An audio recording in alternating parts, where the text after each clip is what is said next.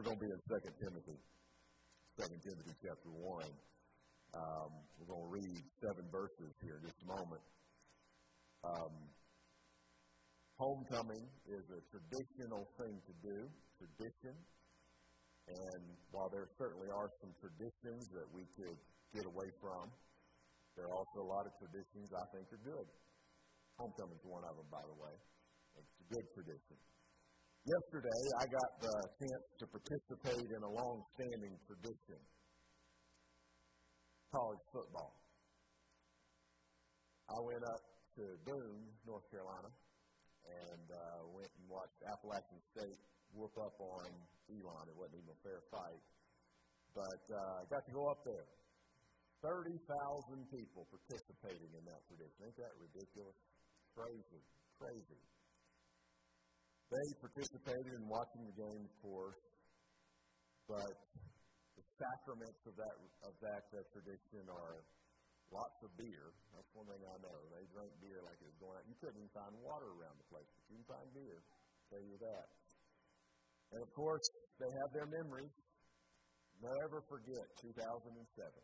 Anybody who knows Appalachian State football knows 2007 is an important year. 34-32, University of Michigan goes down to little old Appalachian State University. But that's a tradition that, if we're honest about it, it goes back. I mean, really, at state football, really kind of goes back to about the 80s, something like that. And that one, I think it's Moore was his name, was the coach there. Really, that's when it goes back. But you could argue it goes back a few decades before that. But we're today celebrating a long-standing tradition. One that actually goes back, they just sang a song about that land that God provided, that goes back 2,000 years. And for I ain't been along that long. I mean, I'm 45 years old. 100 years, 125 years feels like a long time to me. But for 2,000 years, there have been people every Sunday morning getting together and saying we're celebrating that Jesus got out of the grave, that Jesus died on the cross for us.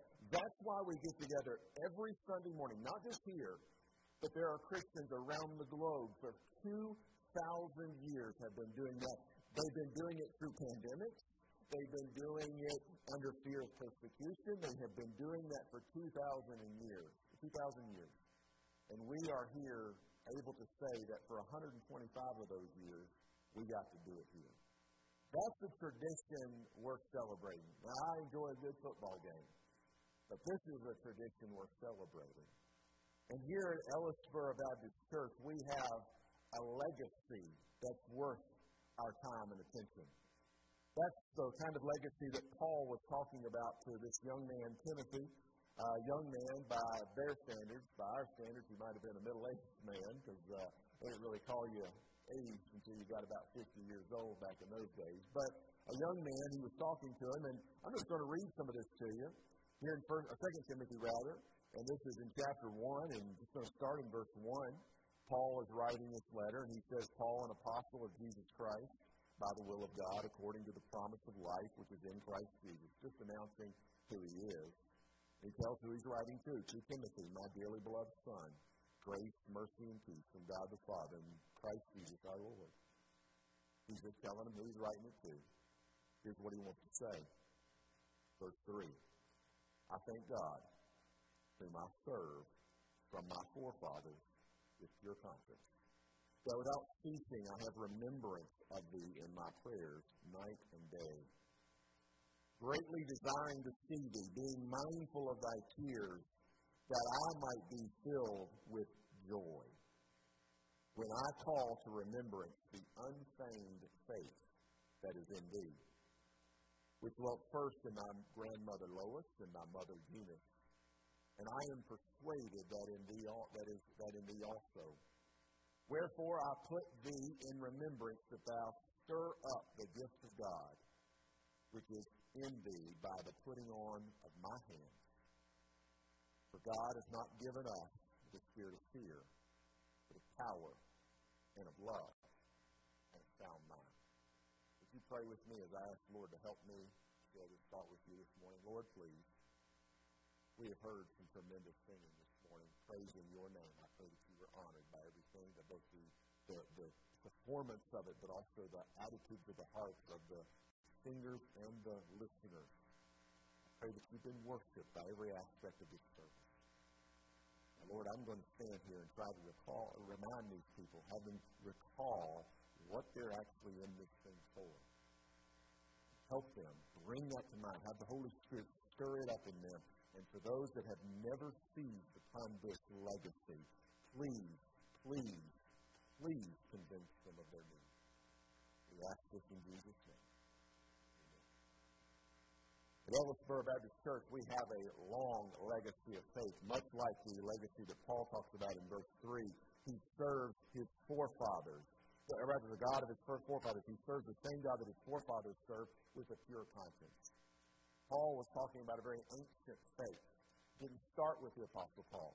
Didn't even start, if I can just go ahead and say this, it didn't even start with Jesus and his disciples. It actually started way before that. It started all the way back to people like Moses and Abraham and David. This went back thousands of years, even prior to Paul writing about it. And of course, when Paul's writing about it, obviously he's hearing this, of course, from Jesus himself. He was stopped on the road to Damascus to hear about this true faith, this God that he would serve with a pure conscience. He heard it from God, from Jesus himself. And then, of course, fast forwarding from Paul in this letter that he's writing, we know that from the writer of Hebrews that we are surrounded about with a great cloud of witnesses. We can go back to the 1st century, 2nd century, and even on up into today to see so many that have given us that ancient faith. This is not something that was invented yesterday. I want you to know that. It's rooted and grounded in truth. This is a church this is a faith that is based on something that's gone through the ages. This church here, I don't know if you know this or not, let me give you just, I know that Brother Van gave you a good history of the church here, but let me give you a little history beyond that. This church is in a long line of non-conformist Christians, meaning we didn't line up with the Catholic Church and some of these other denominations that are out there and these other groups that call themselves Christians. We didn't line up with them. We didn't conform to that.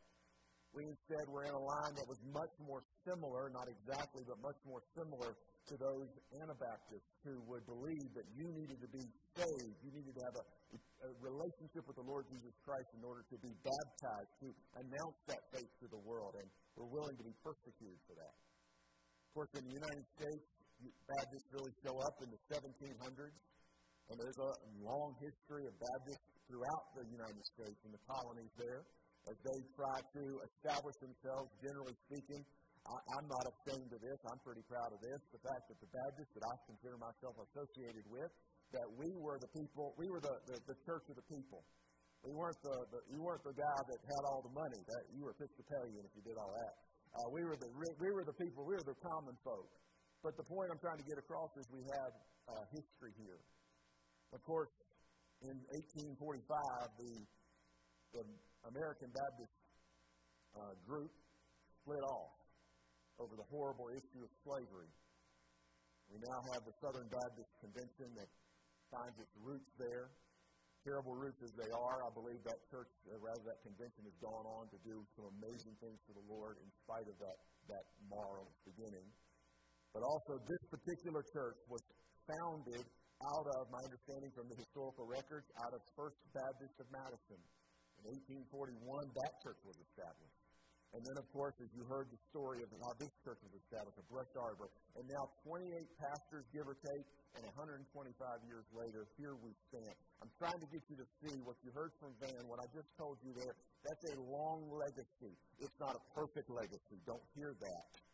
There are some fallible people have done some terrible things. I could point out some of them to you. I won't try to do that to besmirch our history, but I want you to know there are some bad people who do bad things because we're all human beings, you understand. But all of that said, we were all pointing to a perfect Savior. That's the legacy of this church. That's the legacy that you stand here. We have this general legacy, just like Paul talks about, that ancient history that goes way back. We also have a specific legacy. If you go to verse 5 of the text I read to you, Paul's telling Timothy, he's reminding him of the faith that he sees in Timothy, but he says it started in his grandmother Lois and his mother Eunice. This is a very specific legacy that Timothy had. He found it in a godly mother and a godly grandmother.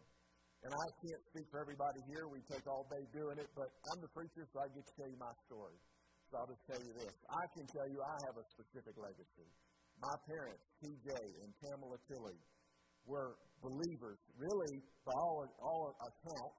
My dad tells me that I am, and I believe what he says, that I am a second-generation Christian, meaning that my dad's parents were not believers. But my dad comes to Christ because of a testimony of his brother that had come to Christ, and that testimony found its root in the heart of my father as he was on his way to Vietnam, doing one of his tours to Vietnam. And because of that, I have a legacy with my parents that have taught me the Word of God, taught me what's true. Just like Timothy, he can stand here and say, I've got a grandma, I've got a mama who taught me the truth of Jesus Christ. Some of you could give that testimony, that I had good parents, or maybe good grandparents, or maybe even further back in your line of family, which is great testimony. But I also want to go ahead and include, there's some of y'all sit there and say, well, count me out. My mama wasn't no count, Christian-wise.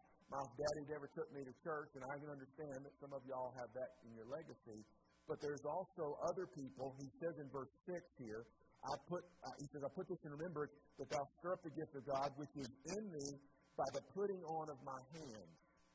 Paul is saying to Timothy, I have ordained you, I put my hands on you, I blessed you, I've invested in you.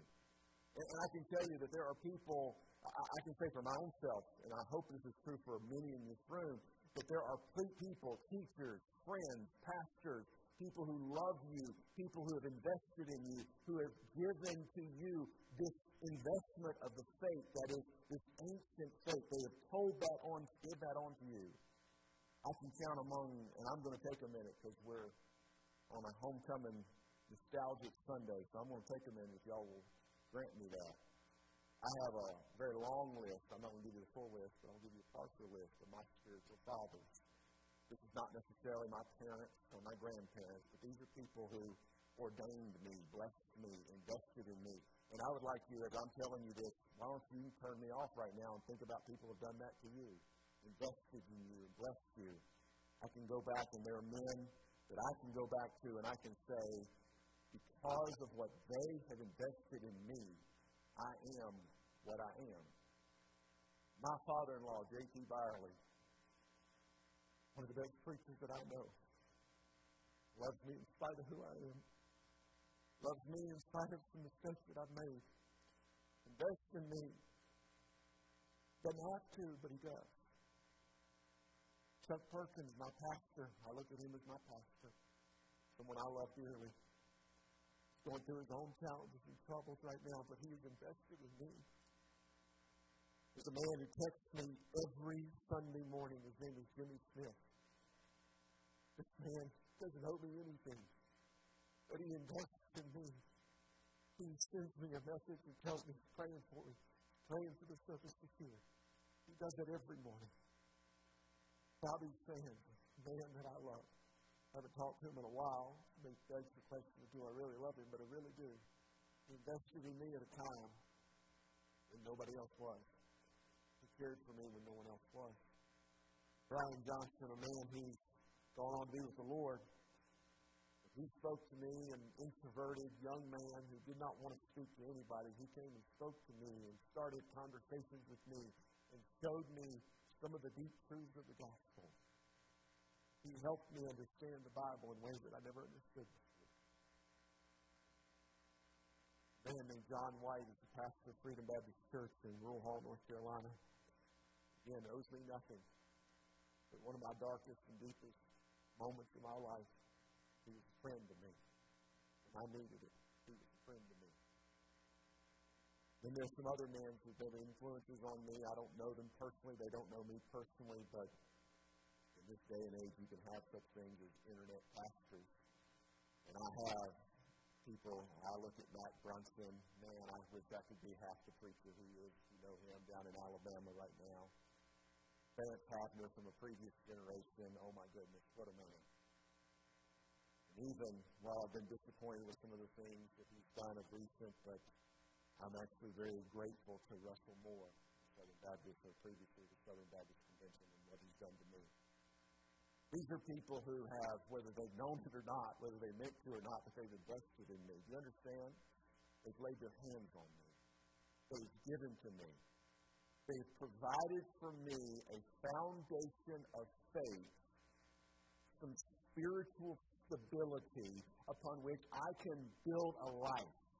They have put flesh and bones on the theology that might have just sort of felt conceptual from a pulpit, but it was real. It was tangible. I could feel it. There was emotion involved. They gave that to me. And I want to go ahead and make the connection to you. If you're seated here today, if you are, and I know that we were having the live stream, I assume that's going on. If you're listening to the sound of my voice today, you may not have as rich or as deep of history as I've got. I understand. I feel like I've been overblessed. But you have this same legacy of faith. It has been given to you. It is here. That legacy that goes all the way back to Calvary, it is available to you. But I want to give you the same advice that Paul is giving to Timothy in this passage. You, Timothy, he says, you have a legacy of faith. You, Ellisburg Church, you have a legacy of faith. But if you've got that faith, you need to first seize on that faith. Look with me in verse 5. He says, Paul talking to Timothy, I call to remembrance the unfeigned faith that is in thee. He says, yes, it was first in your grandma, it was first in your mother, but it's in you, Timothy. You see, Timothy's godly heritage was wonderful. His godly heritage was a blessing. But that faith that resided in his mama couldn't save him. That faith that resided in his grandmother would not save him from the fires of hell. It had to be in Timothy himself. And he says, Paul says here, it's clearly in you. It's unfeigned faith. It's real. I can tell that it's real. I can tell what you've got is a real thing. It's in you now. I know it's there. He even says in the last part, I am persuaded, last part of verse 5, I'm persuaded that it's in thee also. He could see, Paul could look at the life of Timothy and say, I can see you've got this.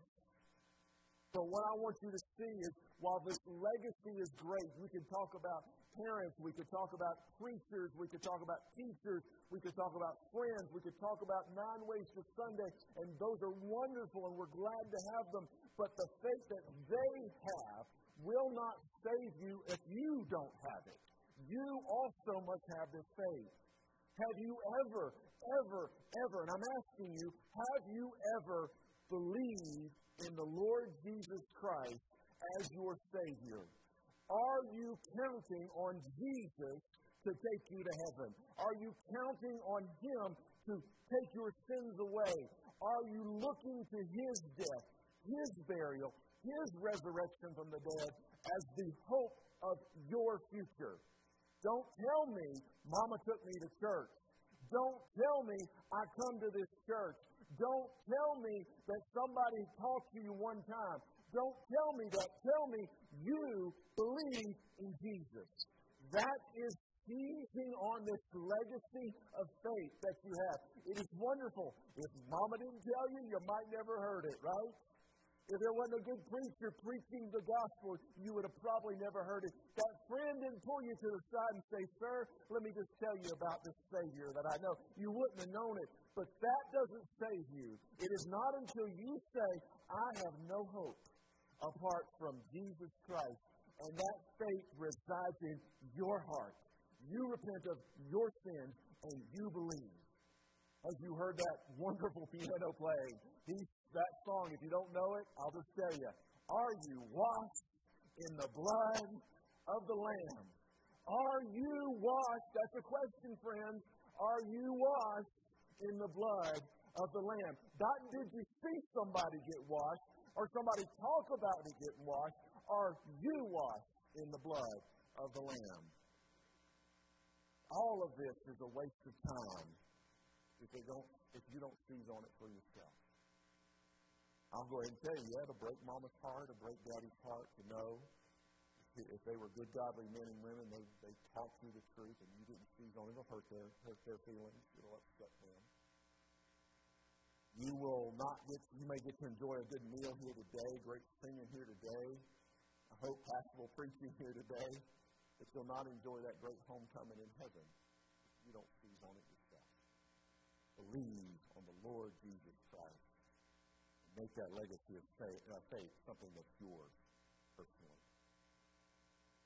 Because you have that legacy of faith, you need to seize on it. But second of all, I want you to know that because you have that legacy of faith, you have to stir it up. You have to stir it up. Look at me in verse 6. He says there, "Wherefore I put thee in remembrance that thou stir up the gift of God, which is in thee by the putting out of my hands." You see, faith is not merely the key to heaven. It is the key to heaven. You cannot go to heaven without faith in Jesus Christ. But that's not all.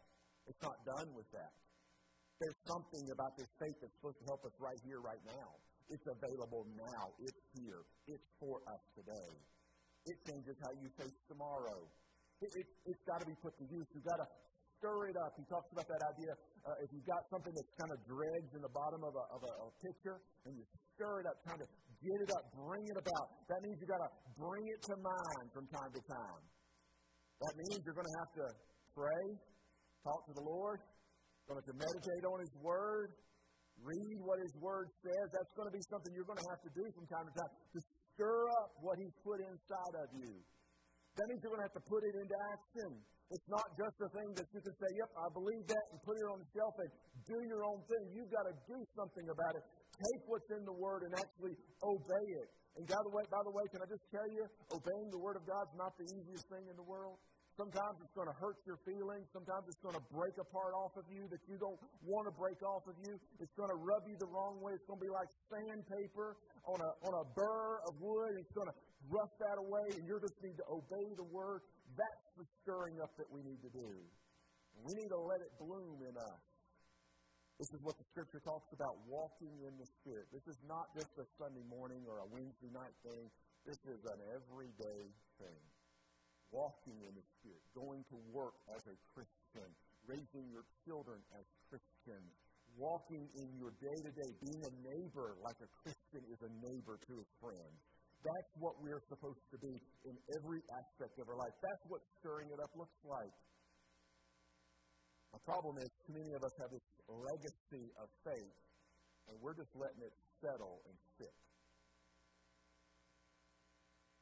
Too many of us are going to the bookstore, buying a book, and saying, "Man, ain't that pretty? I'm going to decorate my bookshelf with that." That is so not the point of a book. You understand what a book's for? It's supposed to read the thing. Too many of us are buying treadmills, and we're putting it right there because we're going to lose some weight. We're going to walk on that thing, and then 6 months later, it's a clothes rack. You do understand that's not the point of those things. Too many of us are buying dishes just knowing we're going to have big parties and invite the whole neighborhood over, but they're sitting in the cabinet collecting dust. Don't treat your faith like a museum piece. It's not going to do the next generation any good. We've got some young people seated here. We try to, I believe, as a church, try to invest in them, and some of you families try to invest in them. We could probably do more. We always could do more, right? There's always more you could do. But those young people do not, can I just tell you, they do not need, I'm glad they give it to them. Don't hear me wrong. Kayla, I'm not saying we're going to cut your budget. Don't hear me say that. But what they don't need, they don't necessarily need activities or music or events. Those are wonderful as far as they go. You know what they need? They need real people of faith to show their faith, to live their faith.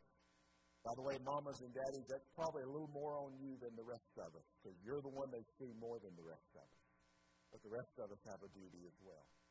We've got to do that. If we want that next generation to prosper, we're going to have to do that. This community, we'd like to see them come to Christ. We want to see them part of our community here at this church. But this community it'll do us no good. Then no good if our faith is a museum piece, something that we bring out and polish on Sunday and then put it away.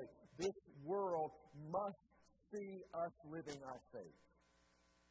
And more important than anything, your faith will do you no good if it's a museum piece. Yes, you'll get to heaven. Talks about that we'll get to go to heaven just barely by the skin of our teeth. We'll go up to heaven, and all those works that we've done, they'll be put on the fire, and nothing's going to last. We talked about it in 1 Corinthians chapter 3. So you'll get to heaven, but you won't have one stitch of reward to show for it if your faith is simply sitting on a shelf and you're not doing anything about it. The very reason that you have a legacy of faith at all is because there were men and women who put the theory of faith into practice, and you need to carry that tradition on. We need to stir it up. Finally, and I'm going to close with this. You have a legacy of faith, you need to sense it. What good is faith if it doesn't help you when things get dark? What good is faith if it doesn't help you when things get a little hard to see and understand? I have been, probably more recently than I care to confess to you, consumed with fear, overwhelmed by my own weakness, feeling lost and unloved by people that matter to me. This faith that we have in verse 7, we're reminded this faith is powerful in these situations. Look with me in verse 7. For God has not given us the spirit of fear, but of power and of love and of sound mind. This is the faith this legacy I've been talking about. This is what it looks like. It's not a spirit of fear, but it's one that's powerful. It's strength when you think, I just can't.